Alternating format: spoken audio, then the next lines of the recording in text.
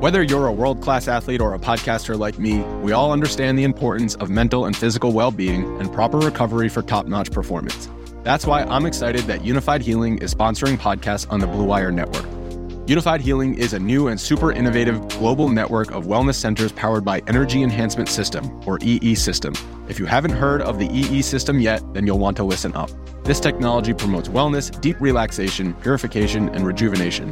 Wherever you are across the globe, access to a center is easy and affordable. Interested in experiencing the EE System technology for yourself? Go to unifiedhealing.com/bluewire to learn more and find a center near you.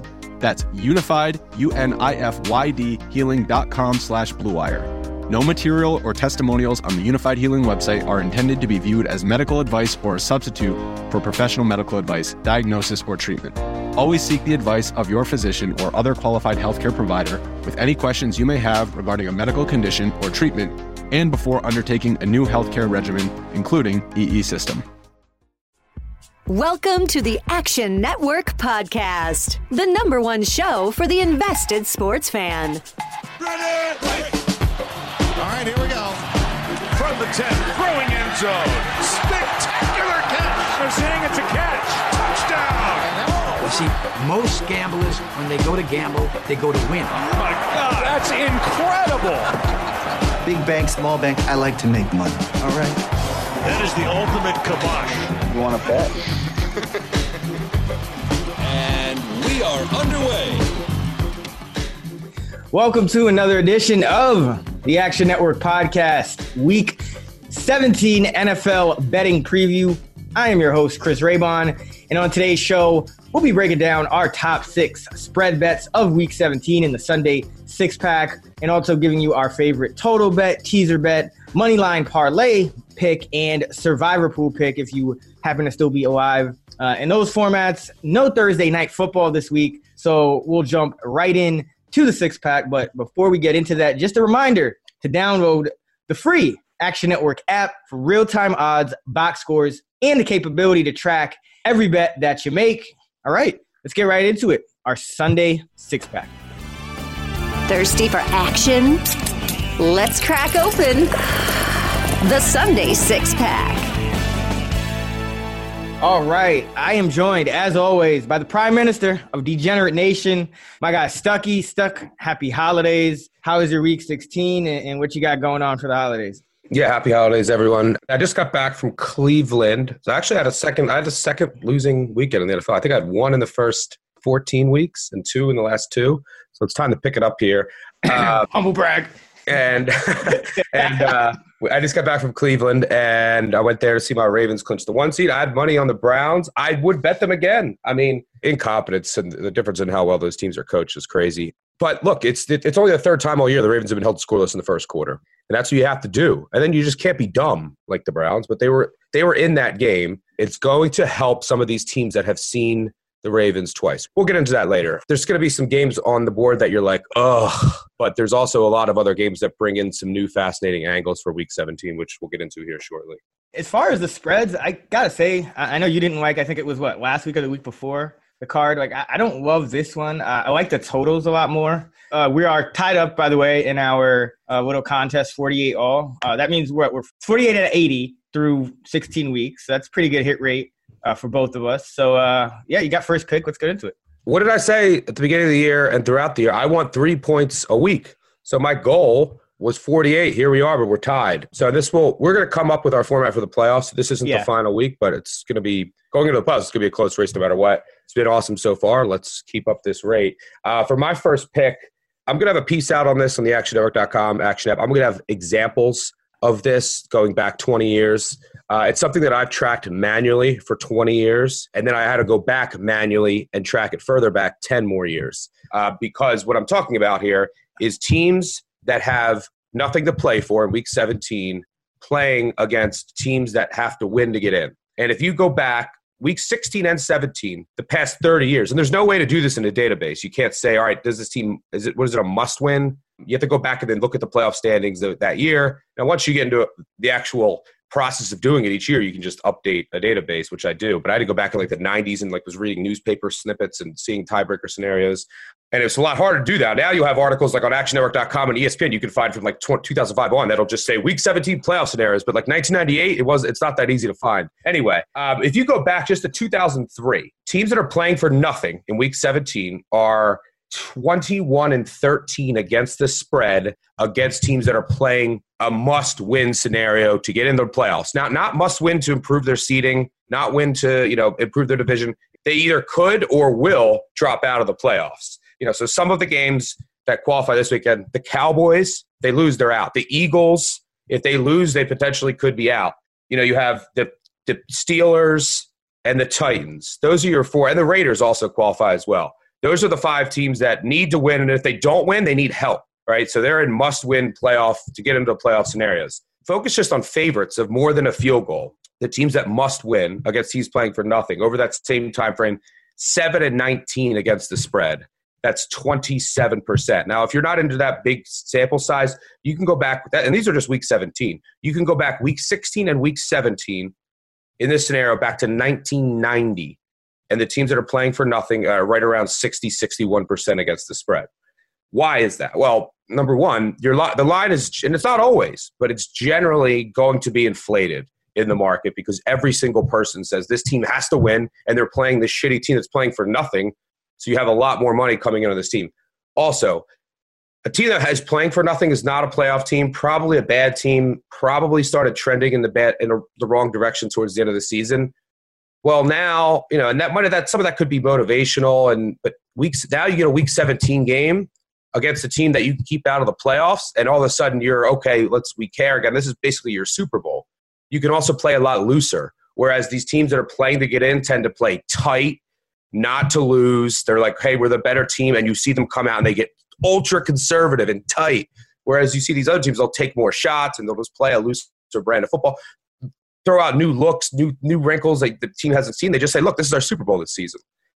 There's no other tape. It doesn't matter what else happens this year. So there's many reasons why it happens. Most importantly, it's because the line's inflated because everyone in the NFL market says, why am I going to bet the Texans playing for nothing against the Titans who need to play to get in? Last year, Week 17, Ravens playing the Browns need to win to get in at home, laying 6. They win by 2 or 3. Steelers playing the Bengals, laying 14.5 at home, need to win to get in, 1 by 2.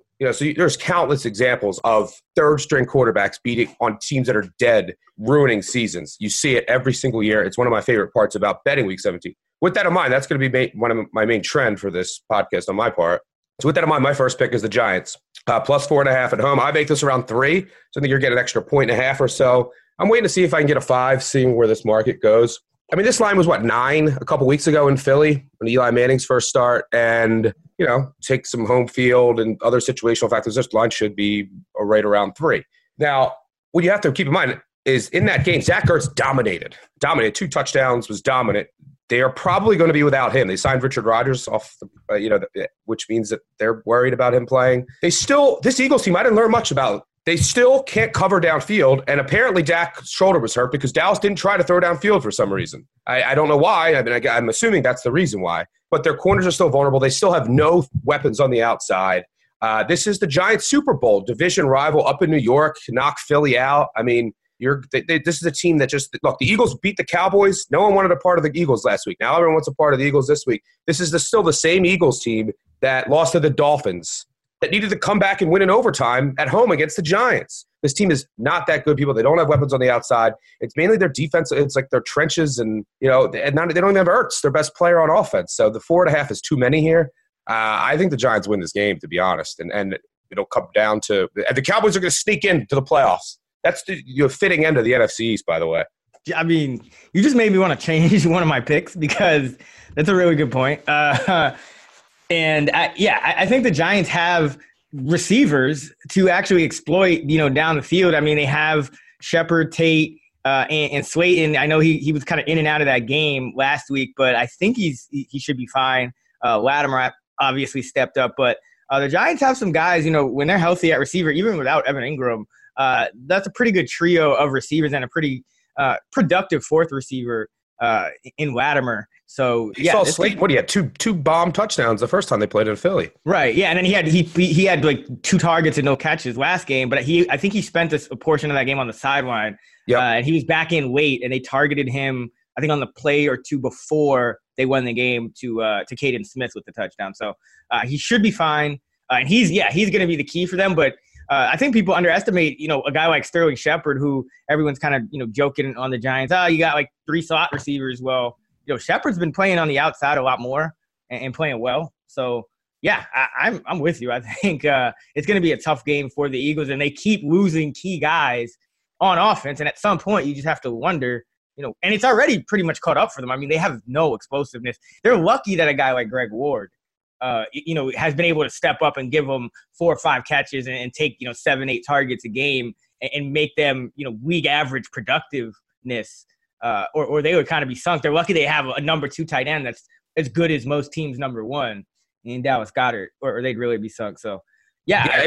By the way, if you're looking into NFL futures and we talk about them, I don't believe in this Eagles secondary, which is ultimately what I think will be their downfall. But they have the offensive line, they have the defensive line, they have the quarterback, the tight end. Sanders is coming along. And if you believe in them based on matchups to get to the second round, and then you get Deshaun Jackson potentially back. Watt is one of those guys on the defensive end in the AFC. But getting a player back of Deshaun Jackson's caliber, and it's not that he's the best receiver in the NFL, it's how important he would be to opening up everything else in that offense and giving them a deep threat. So, but they don't have that right now. It's vertically challenged, but it's something to think about. I mean, it's going to be their second playoff game. They'd have to get there. They'd have to win this weekend, too, to get in. But if they get in and they win a game and then get him back and he comes in and he's able to open up their passing game vertically, which will open it up underneath and to those tight ends, it's an interesting addition. But right now, that offense is just it's hard to watch. And nothing about last week changed my mind in that sense. Yeah, it's been a struggle for the Eagles. All right, for my first pick, I am going with the New York Jets. They're 1.5-point underdogs against a Bills team that's locked in to the 5 seed. Looks like they're going to play their starters for some undetermined amount of time. This is a game. Number one, it's not really a road game for the Jets, so I don't think you have to necessarily knock off the max for home field advantage here. So you're still getting 1.5 points. In a low-scoring game, the total in this game is hovering around 36, 37. This is a game where if the Bills are playing their starters for 3 quarters or a half, in a low-scoring game like this, I think anything can happen. I think it kind of turns into one of those games like last week with Jets-Steelers. Granted, the Jets were at home for that one, but Jets still have a decently good run defense, even with some injuries. But Adams is back, which is big. You saw that last week. Right. So, they have some key guys back on defense. A defense that was improving over the second half. Granted, they had a couple of, they got blown out by Baltimore, but a defense that was improving, got a little better in the secondary when some guys got benched and whatnot, Tremaine Johnson being at the top of that list. So I like the Jets in this spot as short dogs. I think that they have a really solid chance of winning a close, low-scoring game against Buffalo. Le'Veon Bell should get going. The Bills have been a little weaker on run defense. We'll see who they rest. If they rest anyone like Edmonds or somebody like that, obviously that would be big if they rested. If Tre'Davious White was out for any portion of that game, for the purposes of Robbie Anderson to get going, who's really come on lately as well. And then Jamison Crowder was a guy who had 17 catches or something like that in the first matchup. So 1 point loss for the Jets, I believe it was in that first game. So this is one where, I just think the Jets should be able to keep it close. And it's kind of a coin flip game given the uncertainty. Bills opened as 4.5-point favorites, so the line went down. So I probably anticipated closing at like Bills by 1. So happy to get it here at 1.5. Again, don't love the slate in general, but do think this is more of a coin flip game than people realize. Yeah, I mean, you have a big motivational mismatch here. It's a team, that's a Jets team that's playing their division rival. It was a playoff team, 10-5, who came back and beat them in week 1. You heard some interviews about a lot of the players mentioning that, including Jamal Adams. Whereas Buffalo, they have no care for this game at all. And they're pretty much in the AFC. It's Ravens locked at 1. If the Patriots win against the Dolphins, which you can presume at home, they're number 2. The Chiefs win. They play the Chargers, which is not as safe as Patriots over Dolphins, but pretty safe to assume they're the 3. And that means the Texans will be the 4. So the Bills can really sit here this week and say, there's a pretty good shot we're going to play the Texans next week. So let's spend some time looking at some Texans film and game planning for that game instead of worrying about this meaningless Jets game. Sean McDermott, on that staff, they're intelligent and a very good staff that I trust that they would do that. And they've come out and said all of our starters are going to play, including Josh Allen, but they're going to come out at some point. So no matter what, that will help the Jets. What I'm hoping for here, I don't know if I'm necessarily going to get in pregame, but if I don't, I am hoping that the Bills, Josh Allen, they get the ball and they go down and they go up 7-0. And I know that eventually their starters are going to come out and I can grab them live. All right, for my second pick, I am going with the Houston Texans. Now, this is a pregame podcast. We're telling you our best, bets that we like pregame. I grabbed this +6 when it came out, and it was announced that Texans were going to play their starters. It came down to about 3.5. Now, I grabbed 6. I still like it at 3.5, taking 3.5 here for the contest. And if you go back, a lot of people are saying, why does Bill O'Brien, and I'm not a fan of their staff, but why does he say, why are they going to play their starters? Well, number one, you have to at least play them to start because the seeding is still in flux if, and this is why the scheduling is so awful this way, if the Chiefs were to lose. But the Chiefs play at 1 and they play at 4. So there's a chance that if the Chiefs lose at 1, then the Texans are playing for the 3 seed. And the importance of the 3 seed is that you avoid the Ravens until potentially the AFC Championship game. And the Texans can play, a Patriots team in the divisional round that they beat handily instead of a Ravens team that beat them, 45-7. Yeah, something around there. So that would be an incentive. So they would play their starters probably the entire game if that happens, if the Chiefs lose. Now, if the Chiefs don't, I still trust that O'Brien will start his starters. And the reason for that, he's a Belichick guy. So he's from the Belichick tree, and Belichick doesn't believe in resting starters week 17, even when they have everything locked up. But he's done that in the past. Now, if it's back and forth, I could see O'Brien trying to play to win. I don't agree with it, especially with Watson banged up. His ankle isn't great right now, and your offensive line has questions. So I'm getting out of here healthy, but that's not his philosophy. That's why he came out and said it's more of a Belichick thing that he's emulating. But if they do get a big lead, I might take a piece of this off in the anticipation that the starters probably will come out, especially if the Chiefs won at 1 o'clock. So these are some things to consider. But the Texans, they were +3 at Tennessee the other week. Now you're catching them over a field goal at home, and all the pressure's on Tennessee. It's winning in, and we see it every single year. Winning in teams just come out and flop. And one thing to point out, there's, I'm going to have this in our write-up. The special teams advantage in this game is pretty shocking. And it cost the Titans the game against Houston. They lost by a field goal. They had a field goal blocked. Their special teams, if you just look DVOA, the Titans are like 28th. They're trending down. They're on their fourth kicker. They're 8 of 22 from field goals on the year. 8 of 22. Oh, yeah. I have a model, obviously doing fantasy for kickers, and it essentially looks at what a kicker's expected production would be versus what his actual production would be, and gives kind of a number. A 92 is about even, and then over 92 into the hundreds. Essentially you multiply his expected points by that, and sure. And the Titans kicker. Every kicker they've had has been the lowest one in my model, down in the 70s. So essentially, however many field goals plus extra points you expect them to score. And that's with, in fantasy, you get added points for 40-yard, 50-yard field goals. They still get in the 70s, percentage-wise of those points. So they're they're bad. But give me the Texans catching over a field goal here. And I also will have a shot to maybe buy out of this if the Texans do get a lead. So give me the Texans at over a field goal. It's the right play on paper. It does make me kind of nervous just because Bill O'Brien's teams sometimes don't even show up when they have full motivation. Well, that means they're going to show up when they don't, right? I guess. All right. So for my second pick, I guess it is a team that has nothing to play for against a team that does have something to play for. They are a favorite, though, so not quite adhering to your Eagles trend, but going Broncos 3.5 favorites over the Oakland Raiders here. If they win, the Raiders have a shot to make the playoffs. If O'Brien does start his starters and the Ravens beat the Steelers, which could happen, we'll get to that game, and the Raiders win and the Colts beat the Jags, none of that is crazy. The Raiders are in the playoffs, so they are playing. This is a must-win for them. So this game does fit the criteria. Right, and so first of all, it's the Raiders beat the Chargers. in LA, big whoop-de-doo. Who doesn't? Like, who doesn't? You can never trust the Chargers as a teaser when they're a favorite. It's all like, I'm waiting for your Phillip Rivers underdog teaser piece today.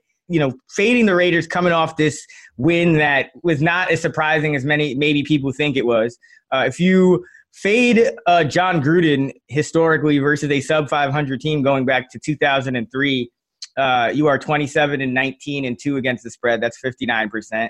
If you fade the Raiders on the road under John Gruden, you're 10-5 against the spread. And in these new iteration of Raiders. So since he started coaching them last year, and that's even with the cover against the Chargers last week. So still failing to cover in 2 out of every 3. If you fade Gruden after a win all time, going back to 2003 in our database, you are 65% against the spread. And then, of course, as you mentioned, you have all kind of the factors working in your favor, with Broncos really having nothing to play for, the Raiders having everything to play for. Now Gruden, it looked like Josh Jacobs was definitely going to play. Now they're saying, maybe not. We're not going to rush him back. We're going to play with the best guys we have. So I don't know if he had a setback or if that's just, them Gruden being coy or what, but that's also something to monitor. But, I like the Broncos in this one. I think it's tough to come into Mile High. Late in the year, you're a team that plays in Cali. You're kind of, you just picked up a win against another team that plays in Cali. Now you're going into Mile High. Totally different kind of game, physical Broncos team that knows that you have something at stake, a team that you beat earlier in the year to start the year that kind of left you off on like a sour note to start the year. So revenge game aspect for the Broncos, usually like to target the team that didn't cover in the first meeting in these divisional games as well.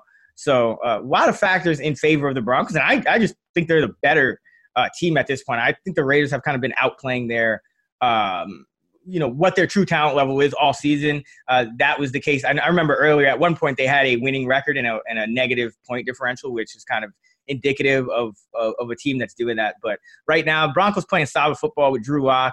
He hasn't been horrible. Their defense is still good. This Raider defense is not good, so I don't think they're the kind of team that really can take advantage of a rookie quarterback and his inexperience because they don't get a lot of pressure. And so he's going to be able to kind of complete balls to Sutton, to Fant. Deshaun Hamilton finally showing some life after he was just invisible all year. Was supposed to be a good player for the Broncos, but just invisible through 2 quarterbacks, Flacco and Allen, now starting to show some life. So I think the Broncos will be able to move the football. On one side, I think the Raiders will struggle a little bit against that defense and struggle with the just being on the road in Mile High. So give me the Broncos 3.5-point favorites. Yeah, I mean, this is still an Oakland team that went to the Jets and lost 34-3. It's still an Oakland team that lost 40-9 to the Chiefs, 42-21 to the Titans, blew a lead to the Jags. I mean, this is what they've been doing at home. Something else to keep in mind is not only do you have the Jacobs injury, and that's their offense. Their defense stinks. I mean, everyone knows that their defense is terrible. Their offense was doing some really good things. It all started with a really healthy Jacobs, but now you not only have a fully healthy Jacobs, you lost Trent Brown, Richie Incognito was hurt. So that offensive line, which was also the key piece to the offense, it was basically just pound Jacobs, set up some play action, some short passes with a really good offensive line. You can be an efficient offense that way when you have a star back. But that's not all there now. So, yeah, I agree. For this contest, you get 3.5. It doesn't matter if you have 3, but I'm waiting on 3 for anyone out there. So you should probably get a 3 because, again, this is a situation where as the week goes on, you start to hear this, Raiders can get the playoffs with a win, and you're going to probably see a lot more Raiders money than Broncos money, and that 3 should pop eventually. Like this line should be 4.5 or 5.5. And now it's just coming down because of who needs to win. And then you get a 3, and all of a sudden you're getting 2 points of value. I'm going to keep this simple for my last pick. I am betting – this is really on a gut. So you took the Broncos, so I do like that one. I'll get in later to why I don't like the Redskins, who do qualify. But for my last pick, I'm going with the Bengals. And again, for this contest, when we do this, pushes don't count as wins, and that's the only thing that matters. So I'm taking Bengals plus 2.5 now. It's about to go to 3. It'll go to 3. The whole world will be on the Browns. And this is basically just a play on what I've seen, what I've heard, and I just can't envision the Browns showing up here. This is a team that was in turmoil in the locker room. You see them arguing, and I believed in them to put it together for a game at home in your home season finale against the best team in the NFL.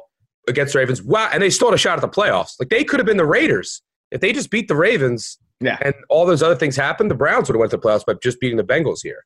But they pulled the Browns. But I think Kitchens is done. He's lost it.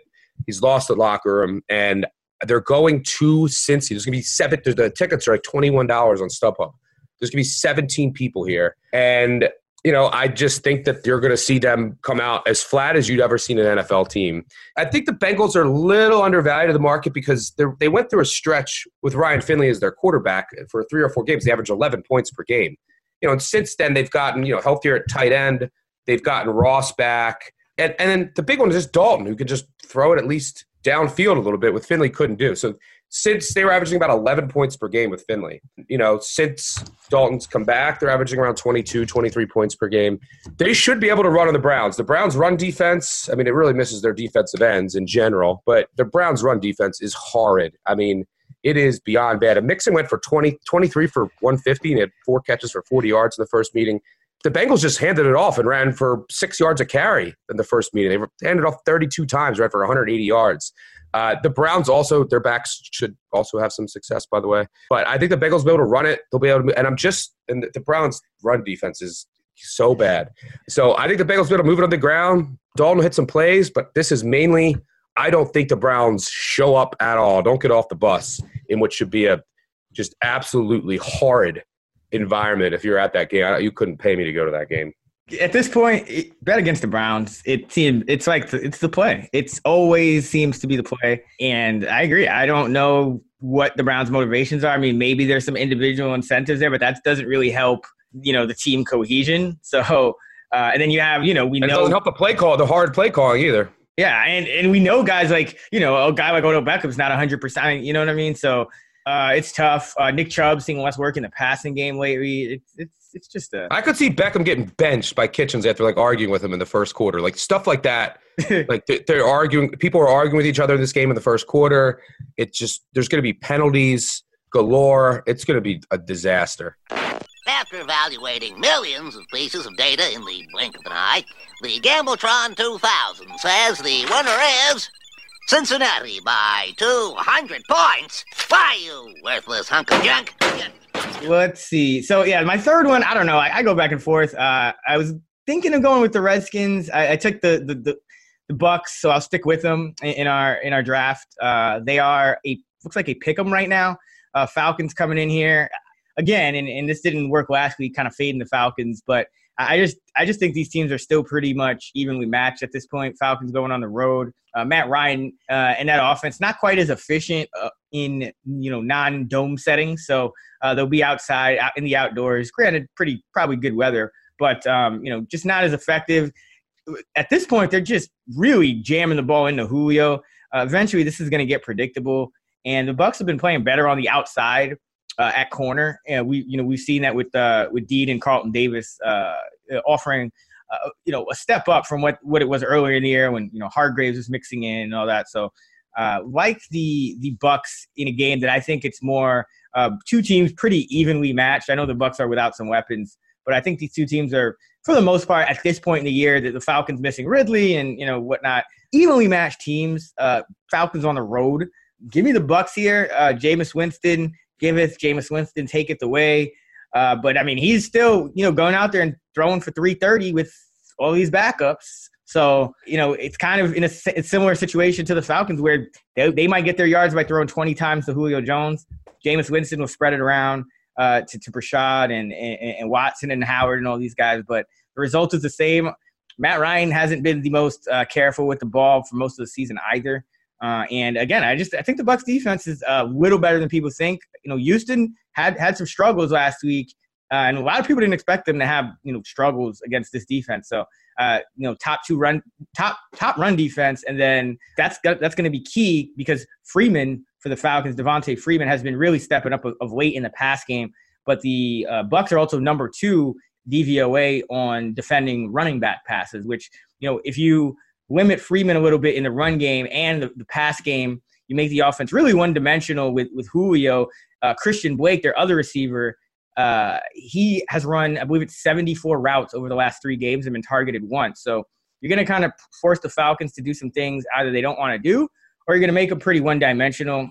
On the road, team that's underperformed all year, Dan Quinn, probably his last game. Give me the Bucs here. Yeah, I don't know. I think I disagree. I still got to dig into this game. I actually do think it's worth an underlook because what you said is right, and I've liked Bucs overs this year. But in the last couple weeks, without Godwin and without Evans, their offense obviously isn't the same. They're still going to chuck it around, but they're playing, a little slower. And the thing is, their defense is trending in the right direction. The Falcons' defense is trending in the right direction. And the Falcons don't have Ridley, and they obviously lost to New earlier this year. So I think both defenses, and you're right, Ryan last week had, I think, 1 or 2 picks because he was forcing it in a double coverage against, just trying to get the ball to Julio Jones. But then I look at it, and the Falcons' defense, it has to be said. And I didn't think I was like, maybe there's something to this early in the year. But apparently there is, because once Quinn gave up play calling duties as defensive coordinator, so they played 8 games before the bye, and they allowed 250 points before the bye in those 8 games. That's about 32 points per game. And the 7 games since, they've allowed 127. It's about 18. They've been a top 5 scoring defense, top 5 third down defense. And look, they played the Saints twice. They played the 49ers. They played this Bucs offense when healthy. The Bucs are the only team that's blown them out. The Falcons started 1-7. They're 5-2 since the bye. So they have a little bit of revenge from that Bucs game. It put up 35. In that game, Godwin went bonkers. So obviously you don't have him now. But it took them some time, I think, to figure out some things. Both good, both the defenses are trending up. Their strength is in the front 7. So let's call it a wash. And then do I say, do I trust Julio, Hooper, and Freeman, and then I look at the Bucs and I say, oh man, I don't know. So that's like, I know James is going to spray it around, but just having those 3 pretty reliable options, and what you said about the Bucs matching up with Freeman is right, and their front 7 is solid, but that is my concern at the end of the day. But I don't hate it. This should be Bucs -3, maybe Bucs -2. I'm getting a pick, so give me the Bucs. And again, when in doubt, fade Dan Quinn. That's one of my. Fair enough. All right, so that does it for our Sunday 6-pack. Stuck going with the Giants +4.5, the Texans +3.5, and the Cincinnati Bengals +2.5. I'm going with the Jets +1.5, the Broncos -3.5, and the Tampa Bay Bucks as a pick against the Atlanta Falcons. Now let's get into our favorite total of the week.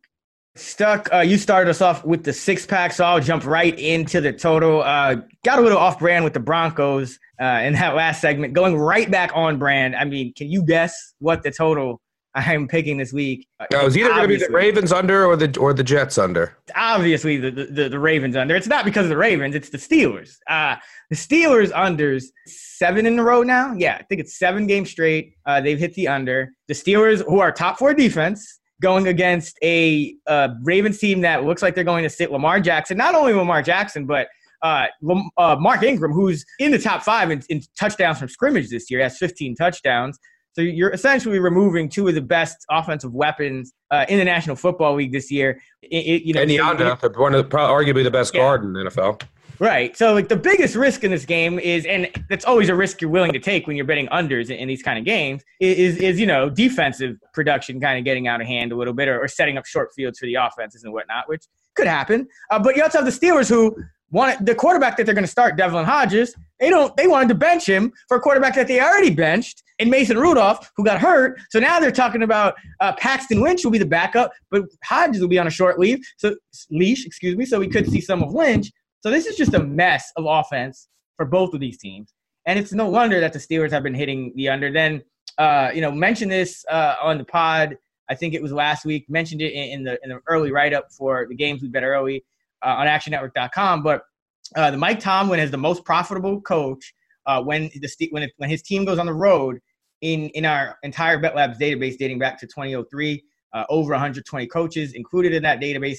The Tomlin Road under 61-42, 7-0 this season, 59% hit rate all time. That's that kind of goes into the kind of games that he plays. It kind of goes into he's gonna get him fired up. Hey, we need to make the playoffs. Division rival. Played him close last time. Not as on the spread as some people. Some people like the spread in this game. I think it could go either way, but don't see how these teams score enough points to hit this total at at 38. And I like it, especially it's still floating 38, 38.5. Just in general, all time, dating back to 2003, the Mike Tomlin over, regardless of venue, home road, whatever, coming off win-loss, when the total is 38 or more, is 99, 70, and 1. That is a 59% hit rate as well. If you bet on every one of those, you would have a 15% ROI, which is pretty solid. So been banging these Steelers unders all year. See no reason to stop now. Yeah, I can't disagree with you. By the way, I think the Ravens are still going to win this game. It fits into that scenario. Now, the reason I didn't bet it, I'm waiting to see if this gets to 3. If not, I'm going to tease it. That's a teaser for the teaser segment. But, yeah, I agree. It should be low scoring. The only thing that could go wrong is, the Ravens are going to go on. They're just going to run the ball. And their defense is still, Brandon Williams isn't playing. Hurts a little bit in the run D, but it's not like the Steelers can really run the ball. And Connor's banged up again. Every time he plays a game, he's James Conner and Will Fuller. It's just ridiculous. They can only play one game at a time, one game a month. Yeah. Earl Thomas isn't playing, but it's not like the Steelers can throw it deep. So the only concern, is if turnovers. I don't know if RG3, if they're just going to go out there and let them chuck. I assume they're just going to run.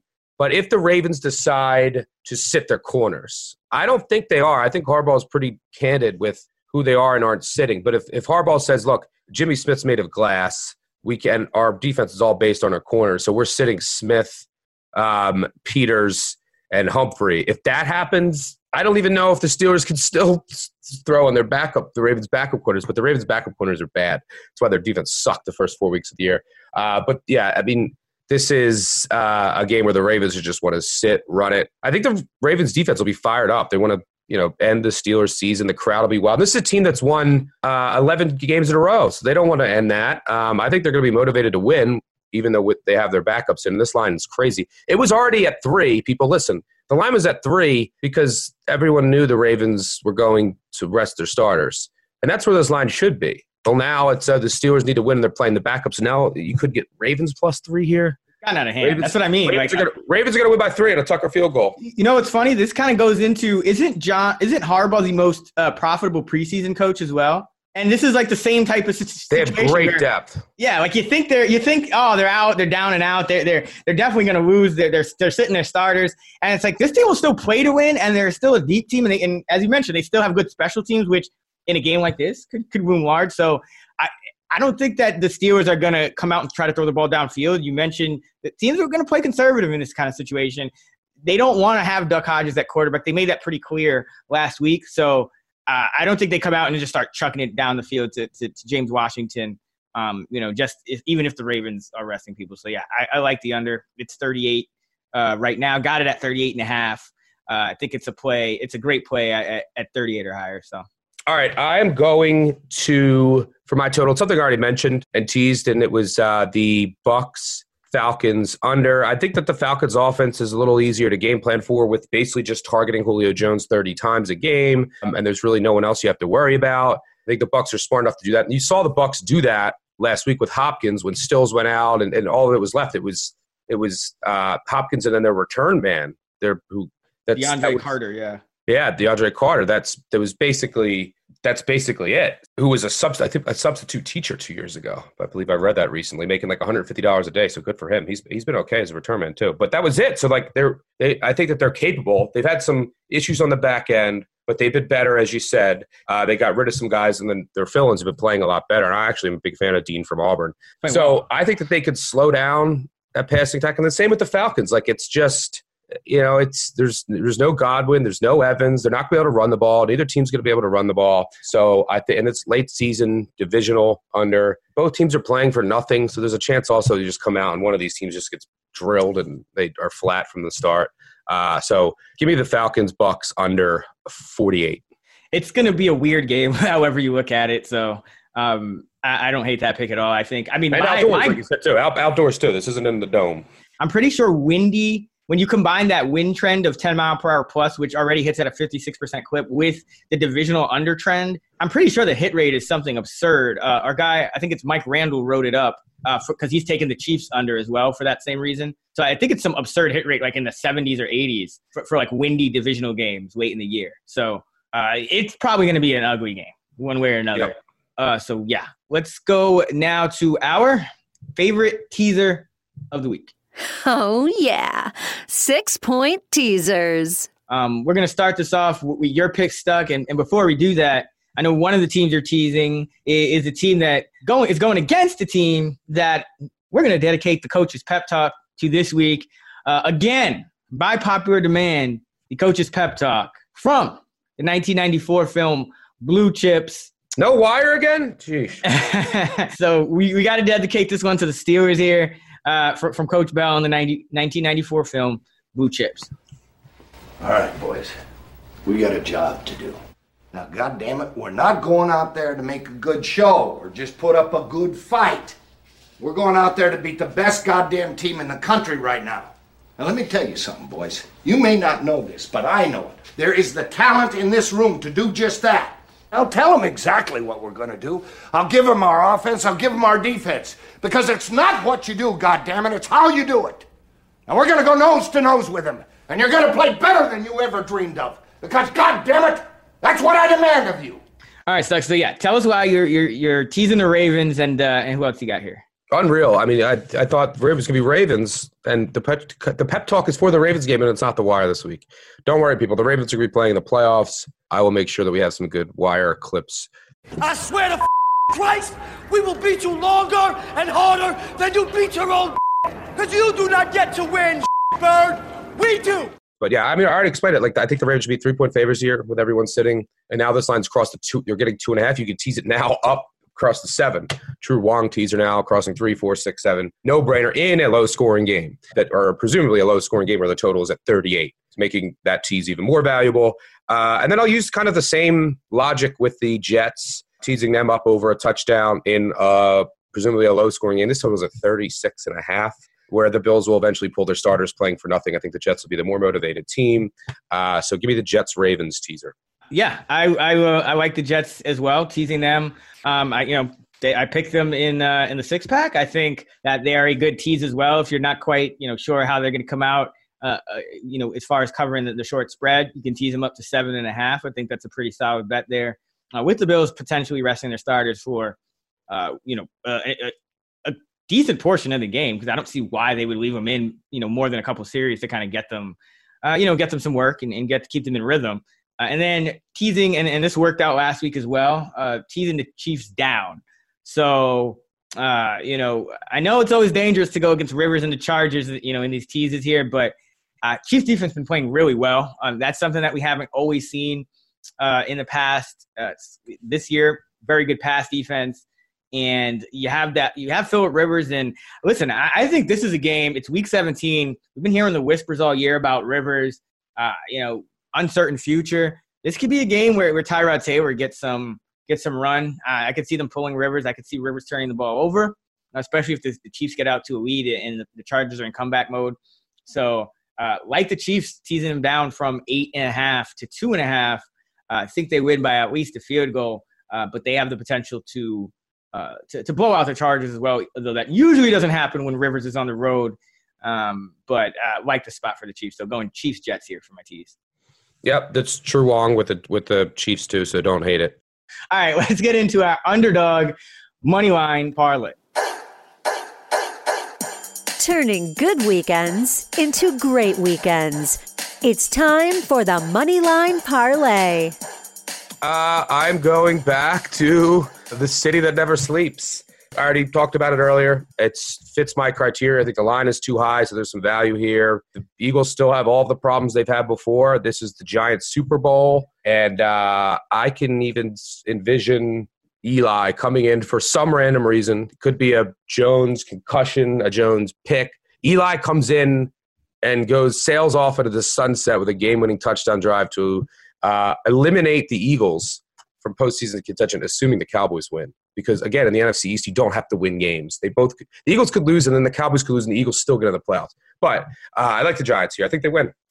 You know what? I was going to go with the Chicago Bears for some of the same reasons, but why not? Let's just go to the Jets. Let's just try to double up on New York again. Yeah, let's do it. Because, I like the Jets. I'm taking them plus 1.5, which means I think they have a pretty good shot at winning the football game, and they actually have better money line odds than the Bears, who are 1-point underdogs and essentially even money on the money lines. You got the Giants. That should pay out around 5-1.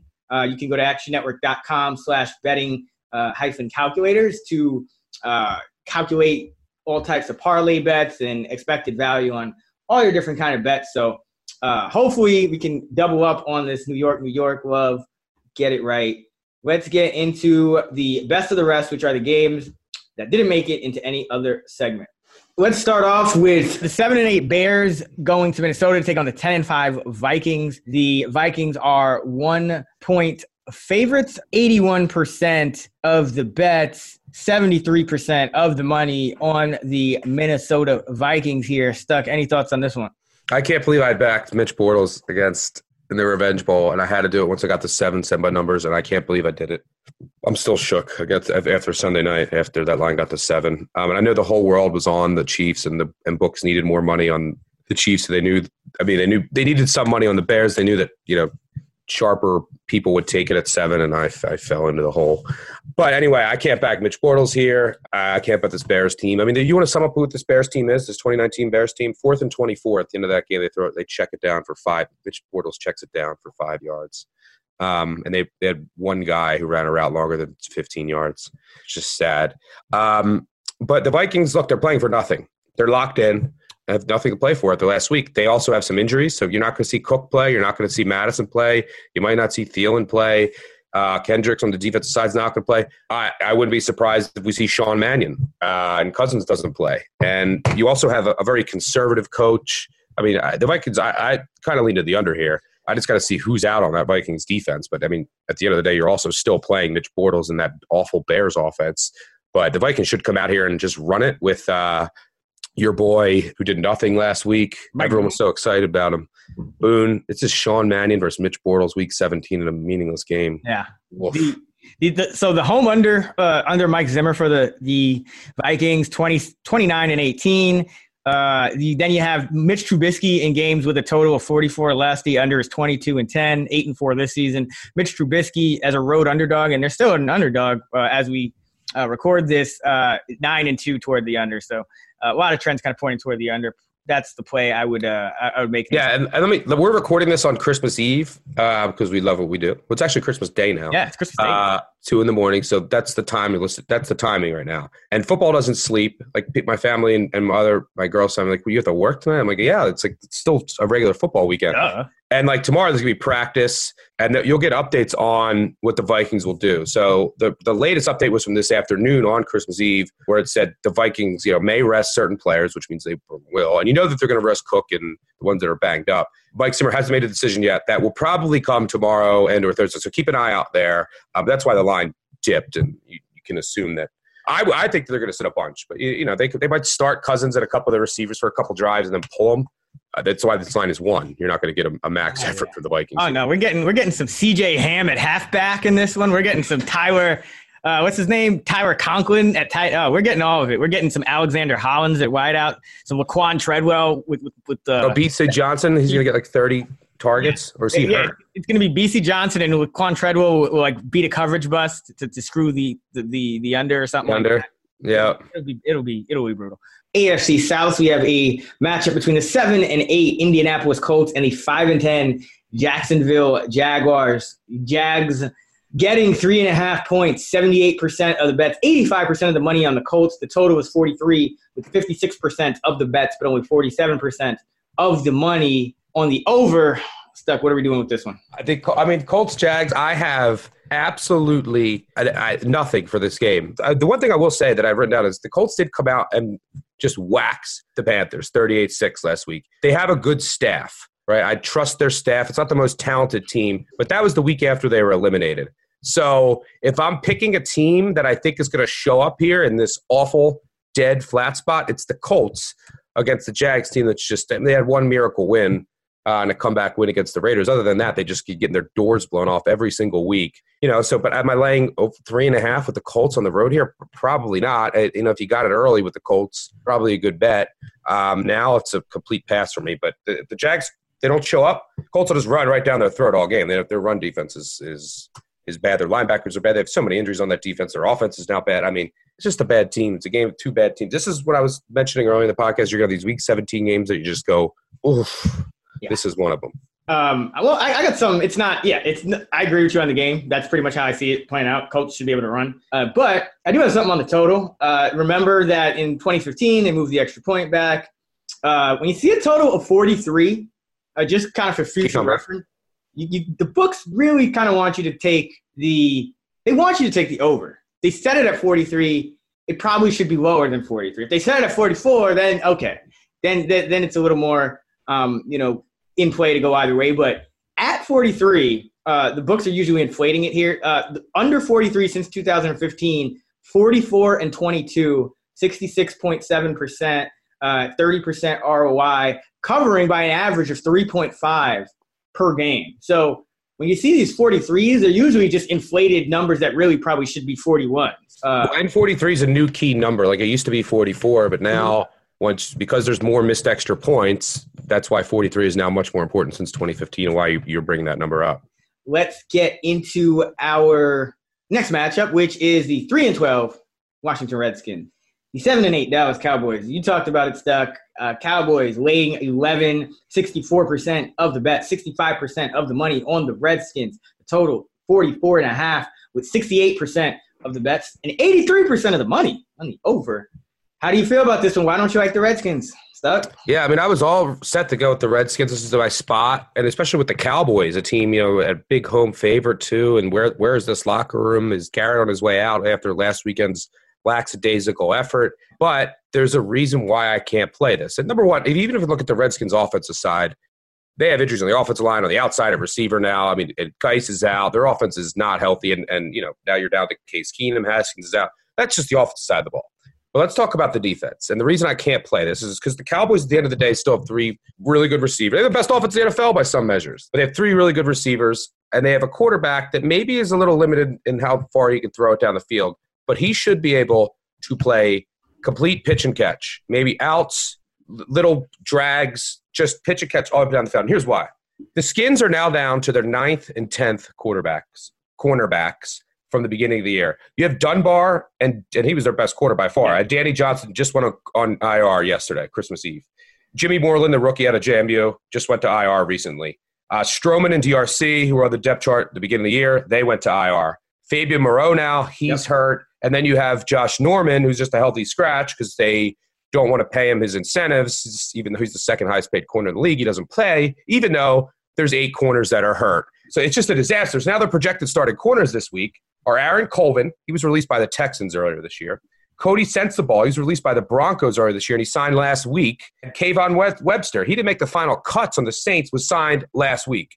That's 2 guys they signed off the streets last week starting, and then they just signed 2 undrafted players, Breon Borders and D. Delaney, off the practice squad from the Jags, who they say are going to get playing time. Just a disaster at corner. You have Landon Collins, who isn't known for coverage. He's dealing with an Achilles injury.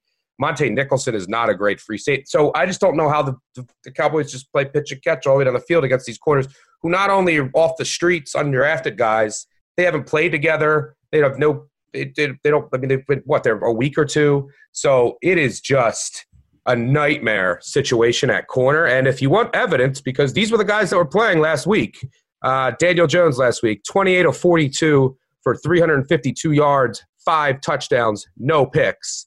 So that's what Danny Dimes did against the Redskins. Now, the Giants have some good receivers.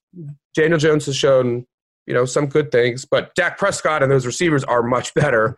This is also indoors in Dallas, not outside in Washington.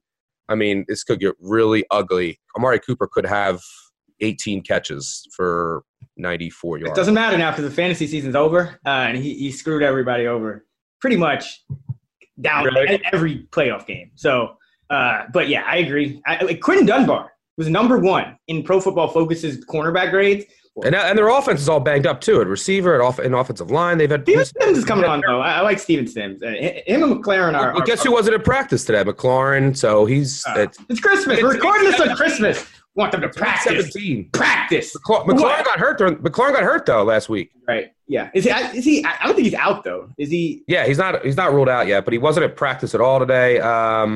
And he went down on Sunday. I'm just saying it's something to watch. No. There's no way do I want really the over might hit in this game just based on all of these things. I think because Keenum, I think he's. I don't mind Keenum. than Haskins, just in the way that they can play with Keenum versus. I agree. But anyway, I agree. But I just can't trust this Redskins defense. All right, let's move on. The 12-3 Saints going to Carolina to take on the 5-10 Panthers, starting rookie Will Grier for a second career start. Saints 13-point favorites, getting 76% of the bets and 84% of the dollars wagered. The total is 47. Could be some weather issues in Carolina, maybe some wind, maybe some rain. 71% of the bets, 88% of the money on the under here. Any thoughts on this one, Stuck? Yeah, I mean, the Panthers are dead. Will Grier's looked awful last week. He was lowest rated quarterback in preseason. Can't back him here. But, I mean, Carolina still coaching change. Doesn't matter. This team's been just getting drilled in December. I mean, they lost to the Skins at home. Then they lost by 20 to the Falcons. They did lose by 6 to the Seahawks. That's only because that's the rule. If the Seahawks win, they have to win by one possession. They were up by the Seahawks were up by 3 touchdowns in that game. And the Saints. They lost then 38-6 to the Colts. This team's dead. Will Grier stinks. This passing game stinks. Their run defense stinks. The Saints should go out here and get the win. The line's probably a little inflated. I'm not going to lay 13 here. It is amazing that the Saints could win 13 games and get the 3 seed, and will be hosting the Vikings, probably preparing for them right now, if the Packers and the 49ers both win. And, it's bad because the Saints 13 wins and you're not going to get a bye. It's only happened one other time since 2000, and that happened to the 2011 Saints, which might have been one of the best offenses of this century. And they're one of only 2 teams to average 6.9 yards per player more since 2000. And they ended up winning their wild card round, went division round, played the 49ers, Alex Smith, and then in a thriller, they lost 36-32. They took the lead on a 70-yard Jimmy Graham touchdown pass after Alex Smith took the lead for the Niners on this huge run, and then Vernon Davis caught a touchdown pass in the final seconds of the Saints went bye-bye. And in the deep NFC, that's brutal if you don't get a bye.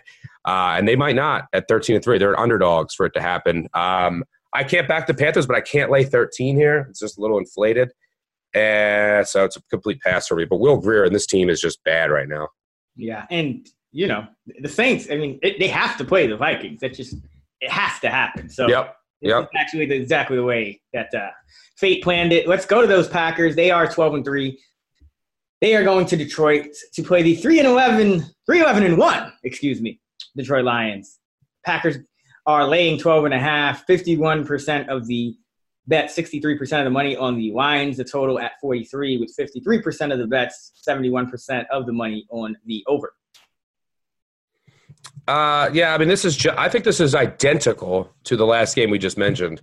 The Lions are kind of a mess right now, down to their third-string quarterback, just like the Panthers, playing for nothing against the Packers team playing for seeding on the road. I can't back the home team here, but because the line's a little inflated. But I can't back the road. So this is an easy pass for me as well. I will say, I mean, look, the Packers also on a short week after a big win, inflated line.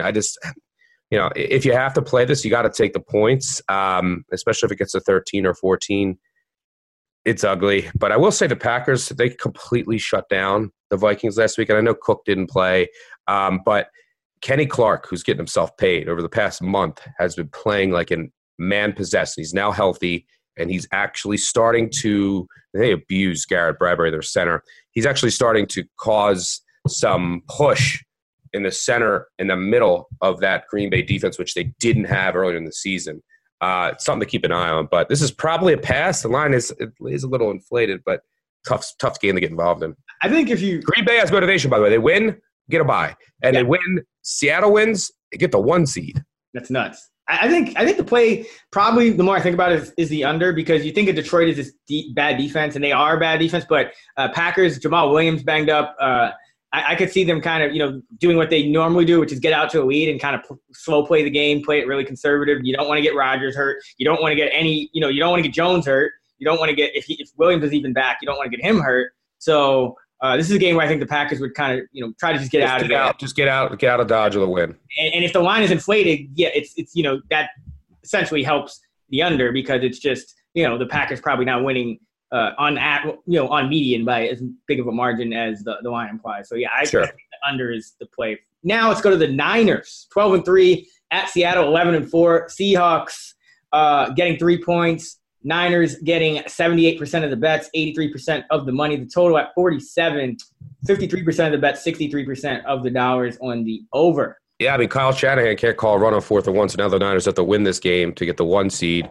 If not, and the Packers win, the 49ers are on the road to start the playoffs next weekend, either in Dallas or in Philly.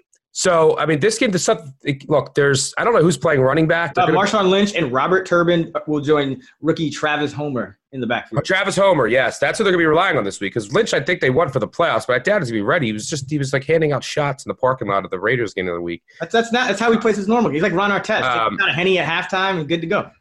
Yeah, I mean, I guess, they maybe they'll use him this week. But look, they lost.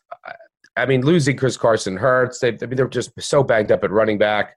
They lost Melvin Gordon. I mean, and this team's, we've called them, they've been fraudulent all year long, and it showed last week. The biggest difference here is, look, it's Russell Wilson at night and prime time at home. They're going to have a shot, and he's going to give them a shot.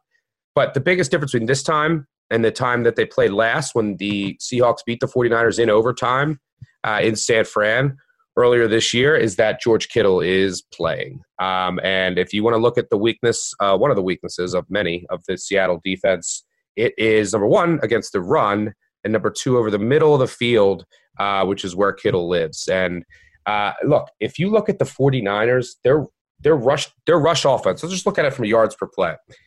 They're averaging 4.6 yards per carry. That's 9th in the NFL. It's pretty good, top 10. But without Kittle, 2 games without Kittle. One of them was against the Seahawks. But in those 2 games, one of them was against the Cardinals. Not necessarily the best run defenses in the NFL. Without Kittle, those 2 games, 46 carries for 121 yards. That's 2.6 yards per carry. With Kittle, 428 for 2056, 4.8. That'd be top 5 in the NFL. And Seattle's allowing 4.8 yards per carry. That's 28th in the NFL. No matter what advanced metric you look at, they're not great against the run. They also don't get a lot of pressure. But with Kittle, not only is he a great run blocker, he also demands the attention of your linebackers and your safeties, and you can't dedicate as much attention to the run. So the 49ers should have a lot more success running the ball. And I don't know how good the Seahawks run defense is going to be, and that is the weakness of the 49ers defense. It's not a glaring weakness, but they're so solid against the pass because they get so much pressure, and their secondary is solid and now healthy, and they can just sit back. They don't blitz. And they're one of the lowest blitzing teams in the NFL, and they're the highest pressure rate teams in the NFL. Really helps the secondary out that's pretty talented as well. So I think the 49ers are the better team. They'll be able to run the ball, I think, a lot more successfully than the Seahawks and then the 49ers did in the first meeting. I think that will ultimately be the difference. The wild card is Russell Wilson magic. But I think the 49ers find a way. Yeah, and speaking of Kittle, as we've done the past few weeks, we are running a new Fade Ravel promotion with our friends at PointsBet Sportsbook. This week, our colleague Darren Ravel is taking George Kittle over 70.5 receiving yards. And PointsBet is boosting the under 70.5 to plus 100 from minus 115. Personally, I think Darren is on the right side. The Seahawks, according to our friends at Football Outsiders, giving up 67.8 schedule-adjusted yards per game to tight ends. That is the 3rd most in the league. And we know George Kittle is one of the best tight ends in the league. But it's always fun to fade our guy, Darren Ravel. Maybe make him get a little back-waxing. To just lose by like a half a point in like crazy fashion. It's pretty wild. So, if you're interested in fading Ravel, just follow the link in the episode description for more details. Let's get into the last game. And the 49ers Seahawks is Sunday Night Football, but just saved the Arizona Rams game for last because we don't actually have a line on it. Cardinals, of course, 5-9-1 coming into this one against the 8-7 Rams, eliminated from playoff contention, but we don't know if Kyler Murray is going to go. Any thoughts on what you'd make the line stuck if Murray's in or Murray's out, or anything that could potentially help people that want to bet this one later in the week? Yeah, I don't want to short some people, but I will just say Pats minus 15.5 against the Dolphins also. I don't think we covered that one. Oh, yeah. Look, the Pats are playing to secure a 2 seed and a bye, which is so important for them. They need a bye. They need to work out some kinks. They have their own problems. They don't want to be trying to play 3 games to get to the Super Bowl. I think they come out and drill the Dolphins. It's an awful matchup for the Dolphins. Dolphins can't run the ball. Fitzpatrick, that offense has been passing it well. Well, you can't pass it against the Patriots. And the Dolphins are the worst defense in the NFL. I think the Pats come out here focused and drill them. I mean, the first game was 43-0 in Miami. I don't know if it'll get that bad, but I'm thinking about laying the 15.5. In regards to the Arizona-LA game, I mean, there's so many things to consider here with Murray. I think Ramsey's also sitting for the Rams with an injury. So I don't know. I mean, I would probably make it around 7, which is where I think it will probably – I mean, without Murray, maybe 10-ish. I think it's going to be between 7 and 10. Brett Hundley came in last week, which didn't help my over bet in that game. I mean, they had a lead and they were playing to win. He was 4 of 9 for 49 yards. I imagine that they're going to try and, you know, they're not going to be able to run the ball much against the Rams. But if Ramsey's out, I mean, Hundley, I don't trust him to throw the ball. And, you know, if Hill and Ramsey are out, that's where you would be able to attack this Rams defense. And I don't know if Hundley can. Murray could. So I think that the difference between the two in this game might be more substantial than some other games, but probably a clear stay away from me unless the line is wildly off from where I have it. But I got to dig more into Hundley and who's in and who's out for the Rams defense, because that will ultimately, I think, make the difference. Yeah, it's not a game that I think most people are too excited about anyway. So let's wrap it up with our Survivor pick of the week. One pick. One chance to advance. Survivor. Somehow managed to survive for 16 weeks. I don't know how. Took the Broncos last week. Stumbled a little bit early on in that game, but ended up beating the Lions. This week, I would go, and we don't know the line in this game, but that doesn't matter for Survivor. Congrats if you're still alive in your Survivor pool. Go with the Rams here. You know, Kyler Murray banged up. Who knows what's going to happen? Love this matchup for the Rams. The Cardinals really don't get that much pressure. This is a home game for Goff, a lot more comfortable there. Tyler Higbee's playing at an elite level right now at tight end, and of course the Cardinals are that's bad news for the Cardinals defense. Best matchup you can possibly have if you're an opposing offense for tight end. So this is a spot where the Rams came out, and I think they won 34-7 on the road. I don't think that's a coincidence. I think this is just a good matchup for the Rams. Lost season for them, unfortunately, not making it back to the playoffs to defend that Super Bowl NFC title. But I think they comfortably handle business, even if Kyler does end up playing. So that's who I'd go. Let's see if we can go 17-0 here. Stuck. Any other picks? If you can't choose the Rams here, who are you going with? Well, I mean, you got to figure that most people have used most of the, good teams. And the problem with Week 17 is you also have some good teams some decent teams that are not trying. So, a team that you definitely or probably haven't used yet, you might have used them once because they only have one win. But if you're still alive here, you probably haven't used the Bengals. And if you're out of other teams, look at the Bengals. I don't think the Browns show up. I mean, go out in style if you're going to go out, if you made it this far. But that wraps it up for another edition of the Action Network podcast, Week 17 NFL Betting Edition. Be sure to follow Stucky on Twitter at Stucky2 and me at Chris Raybon. You can also follow us by the same handles on the Action Network app. You can see all our bets. You can track your own.